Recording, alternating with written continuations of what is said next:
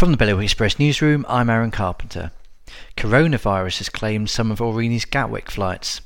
The airline is temporarily streamlining its Gatwick service after seeing a drop-off in sales over the last week, which has been attributed to the coronavirus. A jury has found a man in his 50s not guilty of committing 2 sexual assaults on a little girl when he himself was a child. He was facing 10 charges relating to a string of alleged sexual abuse. Leo Island is at the centre of a marine biology research project after a data logger tracking the endangered European eel was stopped there during recent storms. The island's warden, Steve Saar, discovered a specialist data logger which had been attached to young eels by a Belgian university. And one of Jersey's biggest sporting talents has been recognised for her netballing achievements at the Royal Palace. England netball captain Serena Guthrie received her MBE for her contributions to the sport from Prince Charles himself.